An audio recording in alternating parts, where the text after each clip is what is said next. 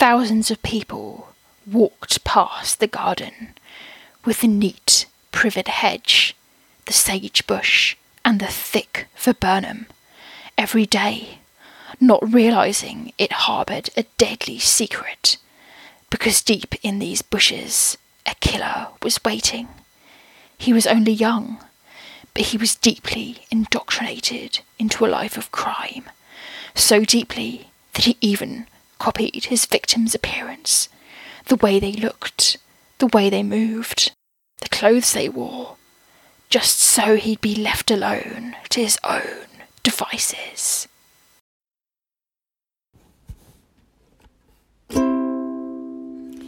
are black, they are red. If you're an aphid, you are dead. Ladybirds, ladybirds.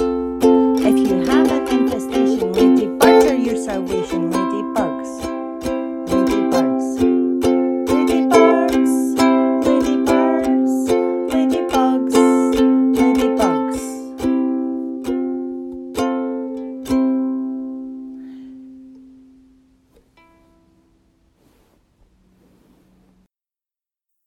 Hello and welcome to episode 31 of Hidden Wings and Bloodlust. I'm your host Rachel. I hope everyone's doing well. And before we start, I want to let you all know that I co-hosted a show with friends of the show, Cassie and Karina at Criticast, and it's going to be coming out next week and I'm really excited about it. I really hope you have as much fun listening to it as we had making it. And it's all about an animal that they chose, specifically about a moth, but I'm not going to tell you anything more. It was a huge amount of fun and I really hope you enjoy it. My podcast recommendation for this week is Grubbing in the Filth with Tom Sharp. It's a really interesting invertebrate podcast and he's got quite a philosophical approach to different animals, what he calls our creepy crawly mates, and I'm sure you'll discover what I mean when you listen to it. He's got a number of really interesting guests on the show talking about topics such as what it's like to live with 200 spiders, woodlice and the Holy Trinity, and more. So go check it out. It's been a while, well over a year, since I talked about an inconspicuous ladybird on the show, and they're always a lot of fun to do. You might remember, for instance, that Stepharis bacillus is used by the cannabis industry to stop aphids and scale insects on the cannabis plants. Or you might remember the notoriously hard to tell apart Rhizobius datura and Rhizobius chrysomyloides. So this week we're back in the UK and we're going to talk about a ladybird which you might well have come across, although there's a very good chance you've not noticed it at all.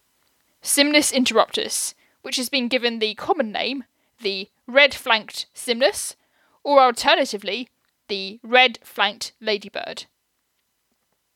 Yet another name for it, which is its translation in German, but I've also seen it in English as well, is the tansy dwarf ladybug. So I've been looking up how to pronounce Simnus, and it turns out that I've actually been saying it wrong all this time. It's actually Simnus rather than Skimnus, as I was saying before. But I'm going to try and go with red-flanked ladybird in this episode, even though it is more commonly written as Simnus or not Skimnus interruptus, Simnus interruptus. It's in the Coccinellidae, but in the Simninae subfamily, as opposed to the Coccinellinae, comprising the seven-spot, harlequin, and so on. And in some older books, somewhat unfairly to the inconspicuous cousins, are referred to as true ladybirds. So last year, during lockdown, we did get a number of ladybirds attracted to a sage bush in my back garden. A seven-spot, for example, laid a huge number of eggs. The majority of them did actually survive to adulthood. We also had pine ladybirds, 14 spots, 2 spots, and even 16 spots on this sage plant at various points.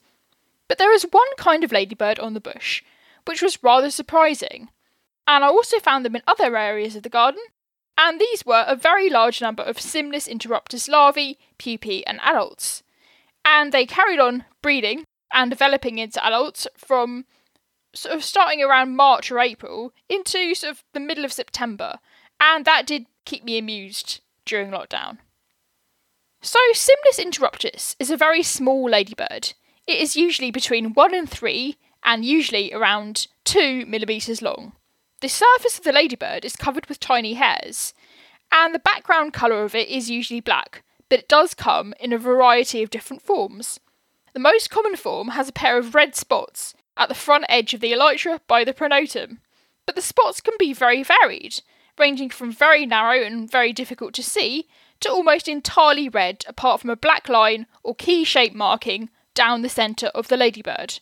According to AndrewJules.com, the ladybird shows, quote, an almost continuous range of variation.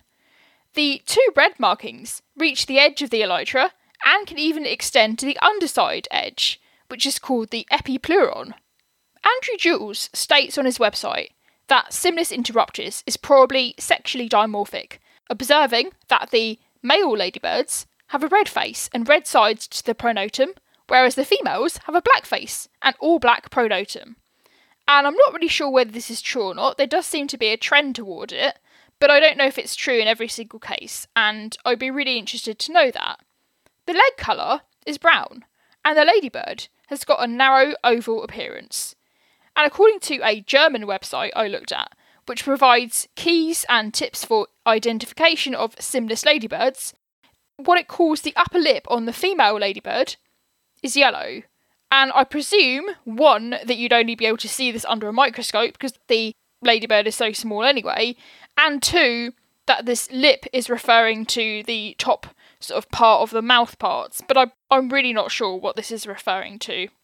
And it can look somewhat similar to other inconspicuous ladybirds, such as, for example, Cymnus frontalis, which has got smaller, narrower markings lower down the elytra, and the markings don't actually go down to the edge of the ladybird.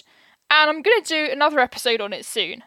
Another ladybird it can be confused with is Cymnus rubromaculatus. However, I'd say that they are so small and they are so similar looking, you could probably confuse it with all of them. Interestingly though, the larvae do not resemble the adults in any way, although again they do look very similar to each other between species. The larvae are white, and they're quite striking against the plants that you find them on, and if you don't know anything about them, they can actually be mistaken for pests, specifically scale insects and mealybugs, the pests that they eat. The later stages, or instars, are covered in a white waxy coating, and that helps to protect them from being eaten by predators. One study in 1996 found that Cymnus interruptus larvae, which had developed a waxy covering, were more likely to survive attacks from ground beetles, ants, and even younger larvae of 3 different ladybirds, namely the pine ladybird, the 2-spot ladybird, and the cream-streaked ladybird, all of which are known to eat them once they get slightly older and sort of diversifying their food range. But I didn't really see any of this when I was looking at my plant, and you can see that in some ways the larvae do resemble mealybugs with these waxy coverings. I also found one source saying that a closely related ladybird in the Cymnus genus is able to release orange reflex blood as both an adult and a larva, in the same way as what happens when a normal ladybird like a 7-spot is disturbed. It releases this reflex blood from its joints, which is usually orange and tastes really bad. So if you've never seen them before, these larvae are really quite cute. Their heads are a light brown colour, and they look like tiny pieces of fluff. If you've seen a pine ladybird or a kidney spot pupa before, the red-flanked ladybird, Cymnus interruptus, their pupae look somewhat like that, with the larval skin splitting partially open to reveal the red pupa underneath. And during the vulnerable pre-pupal stage, before the ladybird has molted, but while its skin is still quite soft before the molt and it can't move, the wax is able to protect the larva. And once it's a pupa, it takes about a week for the adult to come out. It's quite difficult to tell Cymnus larvae apart, and they do look similar, just like the adults, to others in the same genus. And there are not really that many reliable pictures online of either the larvae or pupae, so I'll just describe what I've seen in my own garden. As I've said, one of the main things this ladybird eats are scale insects. And to give some context here, there are 2 main categories of scale insects, armoured and unarmoured, and they are the absolute bane of many gardeners, farmers and so on. not only do they suck the sap out of plants, which kind of drains the life from them, they often accumulate around the stems and the leaves and they make them look absolutely gross. Armoured scale insects are smaller. In most cases, scale insect females attach themselves to a plant once they're adults, and they stay there for life, whereas the males are flying and they seem a lot more sort of wasp-like in appearance. Unarmoured scale insects are called mealybugs, and in this case, females retain their legs and they can move around. The male scale insects don't live very long as adults, they don't feed, and they only exist to fertilise the females. Some types of mealybugs lay their eggs in the same waxy layer they use to protect themselves, whereas others give birth to live young. There's also a few species which retain both male and female sex organs.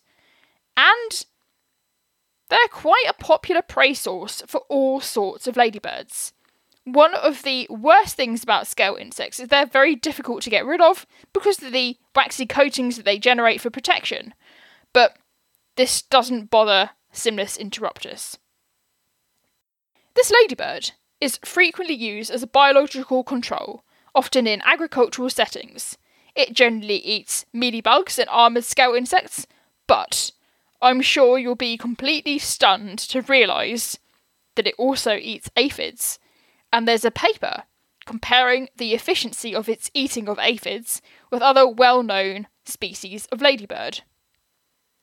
It's also been found that the larvae are more likely to survive ant attacks with their waxy coverings, and that Simnus interruptus larvae are more often to be found preying on mealybugs and scale insects and aphids that are being attended to by ants. And if you don't know, not only do ants farm aphids in the same way as a human farmer would farm sheep or pigs or whatever, but they also farm scale insects and mealybugs. And they can often be very defensive of their flocks. As much as I like ants, they do attack and kill predators, such as ladybirds, who try and make a move. But for Simnus interruptus larvae with their waxy coatings, this isn't really so much of a problem. You can find Simnus interruptus in a range of garden habitats, including shrubs and trees. They are often found on evergreen shrubs, such as firethorn, spindle and viburnum. They also seem to like ivy. Andrew Jules records them turning up in all sorts of unexpected places, including wheelie bins, where presumably they've come off branch cuttings that are being disposed of, and supermarket car parks. If you look at his site, he's got a whole range of pictures of Simnus interruptus ladybirds, showing all the various markings and forms they can have, and he's got them lined up against other ladybirds, including the 2-spot, the 22-spot, and so on, really showing off the tiny size. Simnus interruptus is common in southern Europe, especially Spain, France, and Portugal. The majority of records of this ladybird are from the south of England, although it must be remembered that there are generally fewer records of any ladybird because there are fewer recorders, a smaller population, the further north you go. It doesn't mean that the ladybird is not there. But it does prefer the warmer parts of Europe, and there does seem to be a recent increase in numbers in the UK. Perhaps that's due to climate change. You don't really get it in Poland, in Germany, in Scandinavia, or in other colder parts of Europe, but you do find it in North Africa and parts of the Middle East. And it's not really known where these ladybirds choose to overwinter, as there are not really that many records of them being found during the winter. But what is known suggests that they do overwinter in woody plants and shrubs, such as privet bushes and hedges. I've not really been able to find out much about the longevity, and I don't really want to quote anything on anything else in the Simnus genus because they're all quite different ladybirds, with different habitats and food sources. The ladybird is not really that easy to find because it's so small. But although it's small, it's really useful, eating up all the dreaded scale insects in your garden. A good way to find them, if you're interested, might be to use a beating tray. This is a piece of entomological equipment, which is basically a canvas or a sheet attached to a metal pole with 4 spokes. You get it all set up, then you place it under a bush or a tree, and you tap the branches with a stick so that the insects fall down onto the canvas and are easily seen. and it's really useful for finding inconspicuous ladybirds. And another tool, which I don't actually have at the moment, but if you're interested, another tool that insect enthusiasts use to tell inconspicuous ladybirds apart from other beetles and each other is a hand lens. A hand lens is basically just a magnifying glass. They look at the ladybird through the lens and see which type it is up close. So I really do hope you've enjoyed this episode and do keep a lookout for this very tiny ladybird. Hope you see it at some point. If you like this show and want to support me, you can buy me a coffee at Ko-fi at www.ko-fi.com/HWAB podcast. You can like my Facebook page, Hidden Wings and Bloodlust, or follow me on Twitter, HWAB podcast, or on Instagram, 365.ladybird. Music at the start of the show is by Deborah Torrance. See you next time, and goodbye for now.